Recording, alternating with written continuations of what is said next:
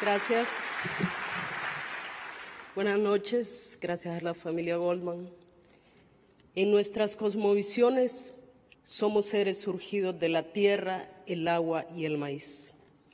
De los ríos somos custodios ancestrales del pueblo lenca. Resguardados además. Together we are strong. Organized we are stronger. In 2006, on a quiet day, in Rio Blanco in Honduras, the indigenous Lenca people noticed the arrival of heavy machinery and construction equipment in their town. As the machinery rumbled across town, it was discovered that it was heading for the Hualcarque River, where the construction of a hydroelectric project known as the Aguasarca Dam was to begin. The dam was to be constructed by Honduran company Desarrollos Energéticos S.A., but local communities expressed overwhelming opposition, citing concerns that indigenous communities would be cut off from the water supplies they relied on. Yet, the Honduran government continued to promote the project, and so the battle began. Berta Cáceres, or Bertita, as her loved ones often referred to her, came from a long line of activists and inherited her mother's penchant for breaking down barriers. Despertemos, despertemos humanidad, ya no hay tiempo.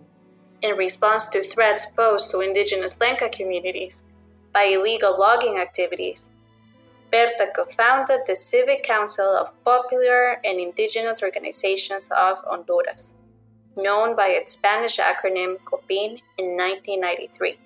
La madre tierra militarizada, cercada, envenenada, donde se violan sistemáticamente derechos elementales, nos exige actuar.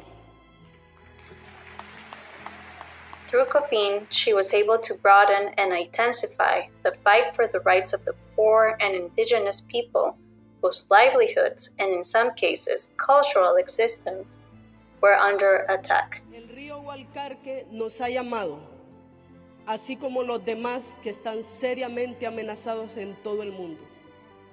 Debemos acudir. Berta's activism was fueled by her belief in solidarity across struggles. She used to say, "Together we're strong. Organized we're stronger." Berta led the community in Rio Blanco in the fight against the Aguasarca Dam. Demonstrations, blockades, and through legal channels. But this was a fight, and the powers that backed the project responded by targeting COPIN and its allies with harassment, death threats, mass arrests, and violence meted out by paramilitary actors and private security contractors. After Honduran security forces opened fire on protesters in 2013, killing one indigenous leader, Tomás Garcia, and injuring several others, Berta and her children were forced to go into hiding. But Cáceres remained undeterred, and her activism eventually led to two of Aguasarca's main backers, Sinohydro and the World Bank, withdrawing her support for the project. This success led to international acclaim for Berta, acclaim that led her to meet the Pope and be awarded the Goldman Environmental Prize in 2015. A claim that friends and family hope would somehow protect her, because killing someone such as Berta would surely draw international attention and, in theory, a demand for accountability.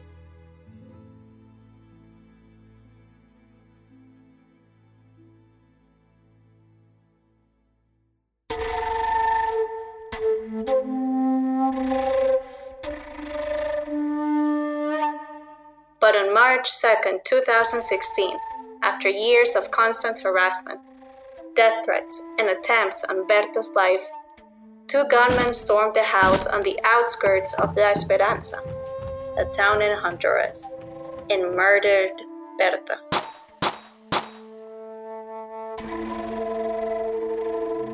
Yo no pido nada más que justicia. Mi hermanita, por favor. Clashes broke out in the Honduran capital following a student protest over the murder of a prominent environmental rights activist. Stones were thrown at the university campus protest. Police retaliated with tear gas.